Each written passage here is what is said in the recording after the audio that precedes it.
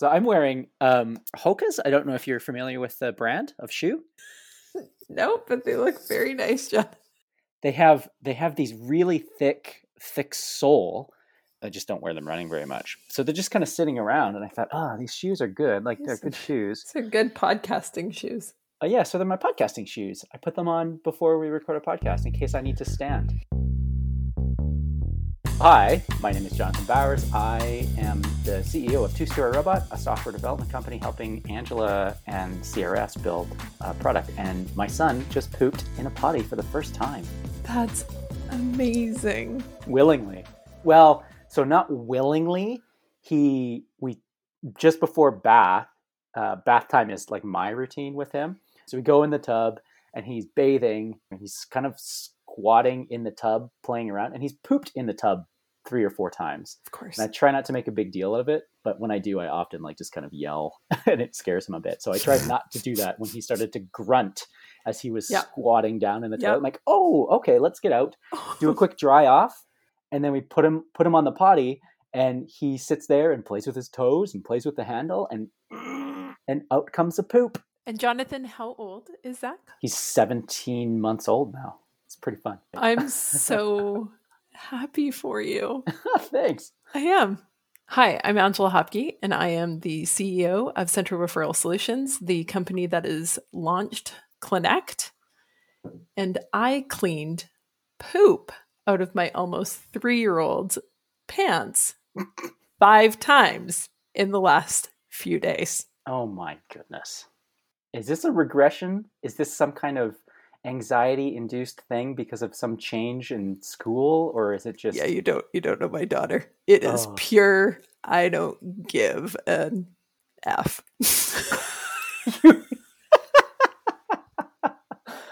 I am way too busy digging for worms and playing and in the sandbox to worry about the poop I've just had in my pants. But then she's upset with herself afterwards. So we do have progress. The shame is there. Yeah. So we just want her to not feel that and just go poo on the potty. So tell me, how can I segue? Where are we segueing from peeing and pooing pants into pricing? The 3 P's: pee, poo, and pricing. I'm very sure I learned that in my MBA. I think it's product, product, pricing, and position, pricing, and So tell me about pricing. So you originally Clinect, maybe not originally, but one of the ideas was that Clinect there was going to be some free aspect of Clinect. Definitely. We were about just over a year ago. We were discussing this. And at that time, the whole freemium idea was, I don't want to say it was hot because it was a little bit old by then, but it was definitely something that was well understood and well used in the tech industry, was the whole freemium idea. So we wanted to take that idea and shift it over to healthcare software, which isn't really done except in more like the consumer models. Then I had a few conversations with a few people about this. And while, we had floated it by the users, or the future potential users, and they were all for it. But I had a conversation with a bit of a mentor of mine, and he had very strong opinions about freemium products. And he kind of just said to me, Angela, why would you ever give anything away for free? Could you at least just charge $30 a month for it?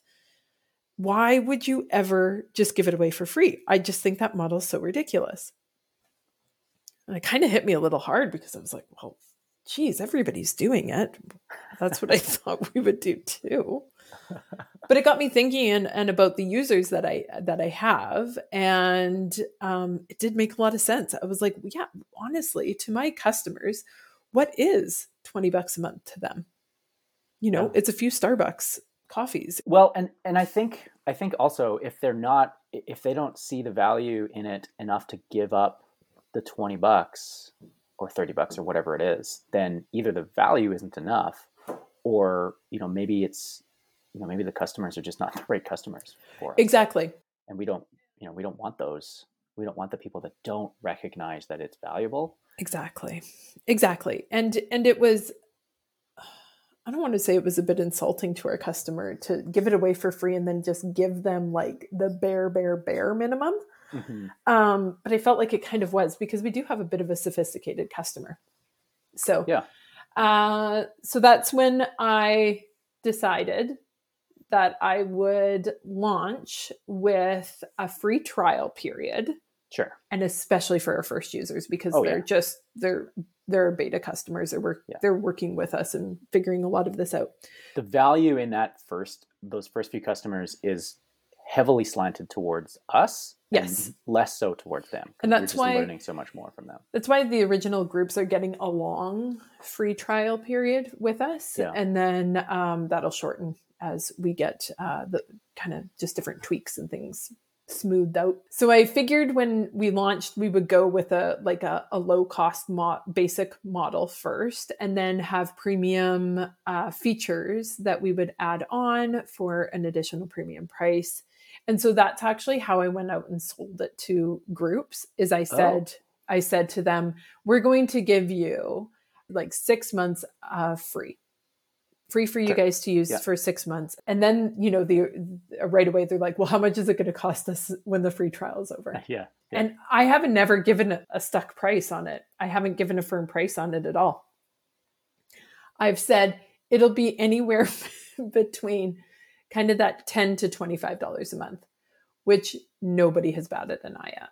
$10 to $25 a month for the basic product. The market size for this at the moment doesn't appear to be super huge. It's not huge. So, to have even $100 a month as the base plan, that doesn't make a very sustainable business. No, I mean, it's one product, and it's it's not going to make us millions and millions of dollars.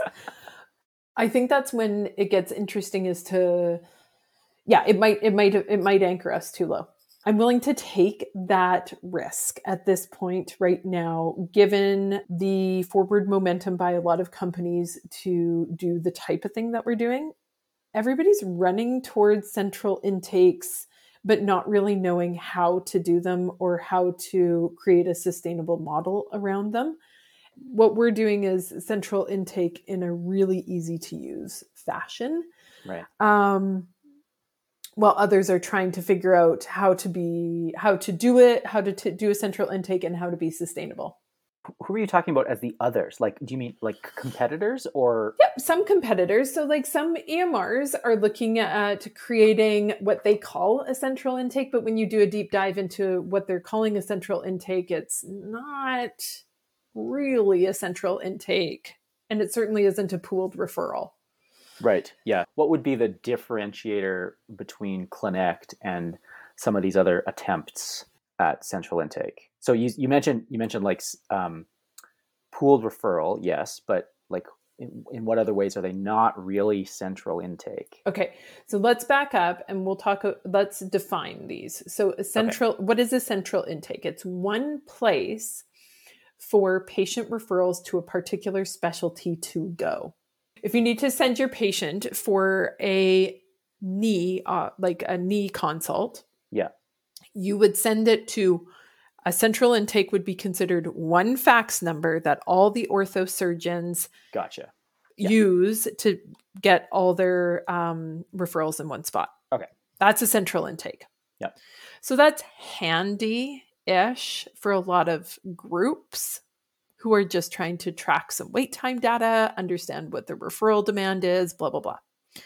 A pooled referral is typically paired with a central intake. So it's kind of like central intakes like baseline, and pooled referrals like the next step that you take. And that's where I, as a primary care provider, want to send in my patient referral for a knee. I can send it in on typically a standardized form that has like a choose for me button or box that I check off, where I don't have to choose the surgeon. I don't have to know all the surgeons in the region, and it goes into a pooled referral of which somebody assigns a surgeon to that referral. Right.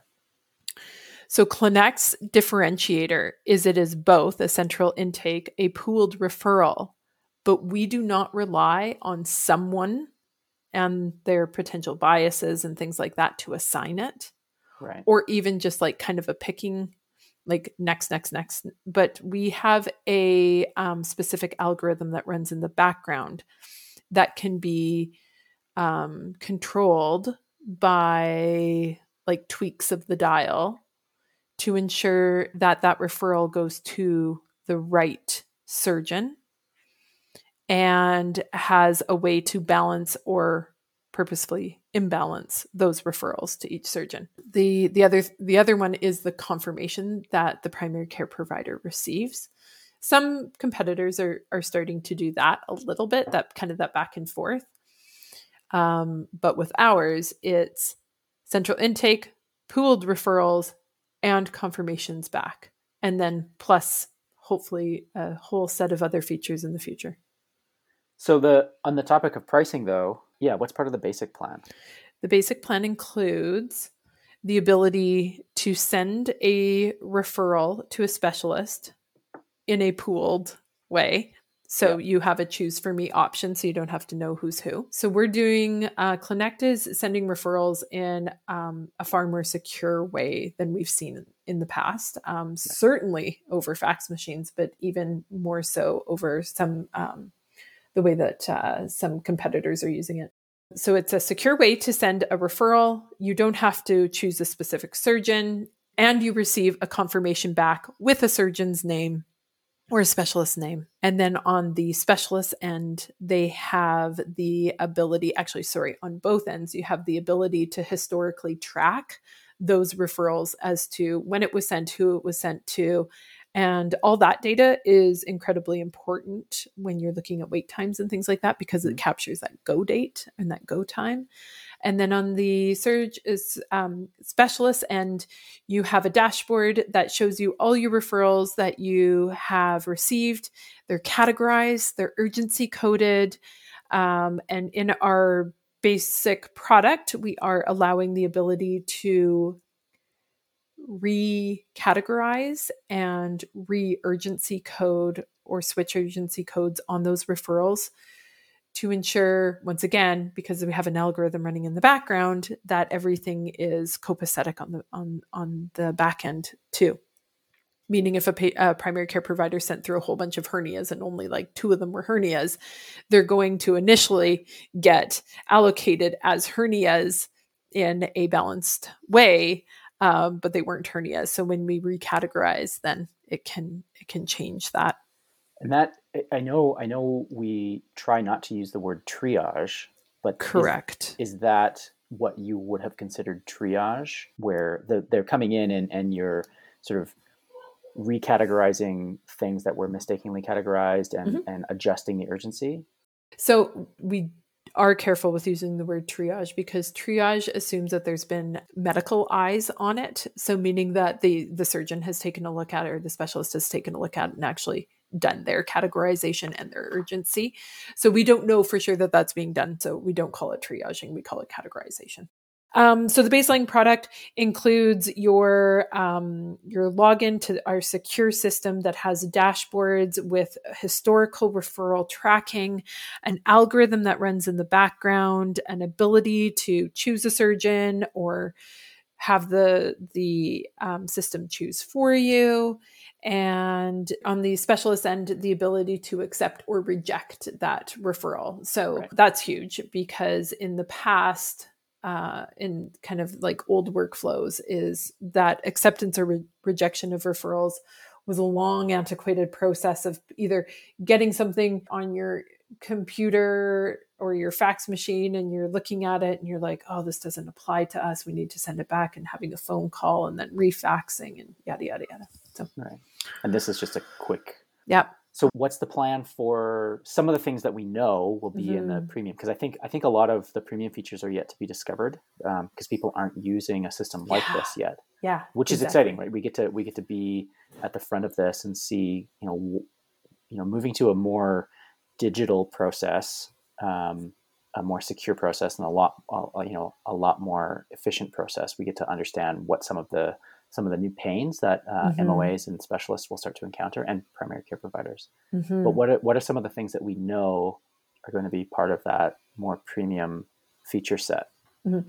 I think number one is a communication method or a messaging system back and forth. Because of the reason that I just or the example that I just gave to you about maybe you receive a referral and it's inappropriate or it's missing pieces or it's not a complete referral and you're trying to put it together, and you just need to do a quick message back to the primary care provider. So instead of picking up the phone, wasting, maybe a few more minutes of your time, interrupting the very busy person on the other end of the line, you can just send a quick message within the system back and forth, and potentially allowing attachments with that messaging system. We haven't talked about that as to whether that'll be included in the next premium release or not, but doing something along that line. And then, so that's a big one. That's huge. That would be, I think, something that people would find incredibly valuable. And at one point we were talking about the pooled referral and being able to be deliberate in balancing or imbalancing those referrals. Is that, and giving the specialist the ability to tweak the dial, so to speak? And that's the one that I'm waiting to hear feedback from the specialists on after using our product for a little bit, is what does that exactly look like? So I can think of lots of examples where you'd want to tweak the dials. Yeah. I'm going to go off on mat leave. I am slowing down my practice. I'm on the verge of retirement. We have a specialist right now that goes away for a few months per year he does like Doctors Without Borders for, I think it's 3 months every year. Wow. And so he wants to turn off all urgents and then turn them back on. There's just a whole bunch of examples. And then once we get into being able to tweak the dials, then we get into some interesting conversations around wait times and how groups can work together to start balancing their wait times based on the categories that they've already defined. And those referrals are already coming in at, so they have that tracked data and they know their demand for each category of referrals, and starting to get some balance around wait times. Right. They can't do that right now because, number one, it's referrals don't come in categorized. When a referral comes into a specialist office, it's not given a category. The category comes in with the referral. Mm-hmm. That's something that the primary care provider needs to specify. Correct. And so that wasn't being done?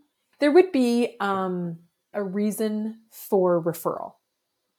So a lot of EMRs would kind of autofill an initial diagnosis for them. Right. But EMRs are different. Doctors are different. And sometimes you wouldn't put the same wording in as your counterpart. And so it's kind of all over the map. It helps the specialist because they understand it. They see it and they go, oh, okay, then, that looks like it's urgent. We should get them in right away. Or, I think that's a bit of something that could wait a few weeks and whatnot. But there was no standardized categories for referrals. This is what we're starting. So we've got a standardized list that the primary care provider picks from, but it's still on them to make that initial categorization, which they could get wrong. Oh yeah, that's why it's important for us to have the feature in for the specialist to categorize something. So something comes in this kind of all-encompassing category that, because they're not really 100% sure, so they're going to put it as, abdominal pain. Whereas, a specialist is going to look at it and be able to even quickly look at what's happening in the history and go, oh, that's more specifically this. Gotcha. Which is important because then that helps define their journey and helps us get better with predictions and wait times down the road. It's actually something that I guess now that you've brought it to light, I kind of took it for granted that we were doing this referral categorization. I just assumed that was happening, like the way we built it. I assumed that was just mimicking an existing practice. No, the first beta users that we have coming on from specialty groups are building their own. So one of the things that we've talked about, which I think might be important to highlight, is we have 2 customer groups in this product. Mm-hmm. And so there's the specialists, where that premium feature set makes sense for, right? We're charging the specialists to have access to these features. Yeah. But there's another user. There's the primary care providers who are primarily sending referrals to the specialists. Mm-hmm. How does it work for them? Do they pay for it? Yeah. And this is why I've been wavering on what the price is. Right. And that's kind of why I've given a range. Is it may happen, likely happen, that the primary care providers are a different cost than the specialists. So if you look at it from a primary care provider perspective, they get great value right off the get-go. They don't have to know all the surgeons in town and who's who. They just have that choose for me option. They know that their patient referral is getting through. It's confirmed. Yay. It's kind of done after that. Right. From a referral perspective. Yeah. Which is the piece that we're focused on. Specialists get a little bit longer term value from that. The ability to look back at the historical, the algorithm that we talked extensively about, the category, the urgency, just the ability to almost waitlist manage a referral is a longer term value. So it might be a higher cost for the specialists versus the primary care providers. Right. But we'll see. I haven't figured that out yet. Yeah, it'll be. I'm excited to gather some feedback from both sides of that exchange. Just see how valuable it is to have that list just there, so you don't have to think about it or look it up. I'm hoping that there's some value in it being easier as well, and it's not. I mean, I think sending a fax is probably pretty easy, and the confirmation feels like an obvious value. Exactly. The way that fax machines work typically with EMRs right now is a lot of it is e-faxing. Right. So there isn't a ton of, the physical paper shuffling around. And EMRs have made it very easy to fax. You literally just kind of hit the fax button. Right. I think, and that's why from a primary care provider perspective, it is very patient-centric because, yes, it's maybe easy to send to the general surgeon that you send to every single time, every single patient, and hope that they do all the things that you're sending them, because you have built a relationship with them and you don't really know who else is in town. But that could mean a very long wait list. Whereas this takes away all that guessing and all that kind of pigeonholing and things that have happened in the past around that. So it is very patient-centric from the primary care provider perspective. The confirmation back is huge because then that's like time not wasted in the future. So that there is the value proposition there for them. We talked a lot about pricing. I'm excited that you have decided to not do a freemium model. Tell me why. I think your mentor friend is correct. Is it Steve? It's Steve. Oh, okay. I think this is more valuable than to just give it away. We can give other stuff away. We can give away the podcast. We can give away, things that are valuable, but the day-to-day value that you would get out of using the software is significant. And so that, we need to be able to keep the lights on. We need to be able to be motivated to continue to provide that value and to innovate even more on the value that's being provided. If it's free, then what's the reason to keep? It's just a cost. Like it's maybe free to them, but it's not free to us. Exactly. What's the motivation for us to make it better? Yeah. It's just costing time and money time and resources to continue continue supporting free users. Mm-hmm. So Mm-hmm. I'm excited by that. I think that's a much more sustainable way of building a business. And I mean, there's I think one of the interesting things to come out of COVID is a bit of a rejection of that old way of doing things, which is growth at all costs. Oh, aren't we seeing that? Isn't that interesting? The shift in forget about unicorns. Yeah. Enough. Yeah. Yeah. And so then when we did finally launch and I was doing, demos, one of the first things people ask is how much is it going to be? Yeah. And to be honest, we hadn't priced it yet. So I had to come up with a guesstimate at the moment. Not that I hadn't thought about it before, because I certainly had, but I hadn't come up with anything firm. So there's this pricing exercise that I really like. I don't think I like anything with the word exercise in it. But it's not an exercise. It's just like a method. You're just rebranding it. I don't know how to pronounce this person's name. Van Westendorp's price sensitivity meter. Okay. And it's 4 questions that you can ask that kind of help you gauge what the price might be. So you ask, at what price would you consider the product to be so expensive that you would not consider buying it? So that's the high side. That's too expensive. Mm-hmm. At what price would you consider the product to be so low that you would feel the quality could not be very good? Okay. So that's the too cheap price. Mm-hmm.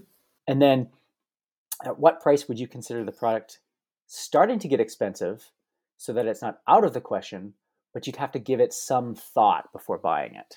Okay. And that's the on the expensive or the high side. High side. And then at what price would you consider the product to be a bargain, a great buy for the money? And that's the sort of cheaper or the good value, the good value side. And I think if you ask those questions, and we've done it on a couple of projects, and have been surprised by the results in a good way, like surprised that the pricing that we had maybe come up with in our minds was a little low. Should I try it? Should I try a few customers and then report back? I would love to hear that. Okay, I'll report back. Okay.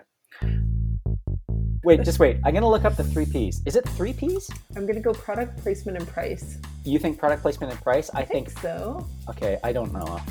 It is product, place, price, and promotion. There's 4 Ps. Mm-hmm. So the 4 Ps. P and poo was not one of the 4 Ps of marketing. Thank God. So, MBA, sorry.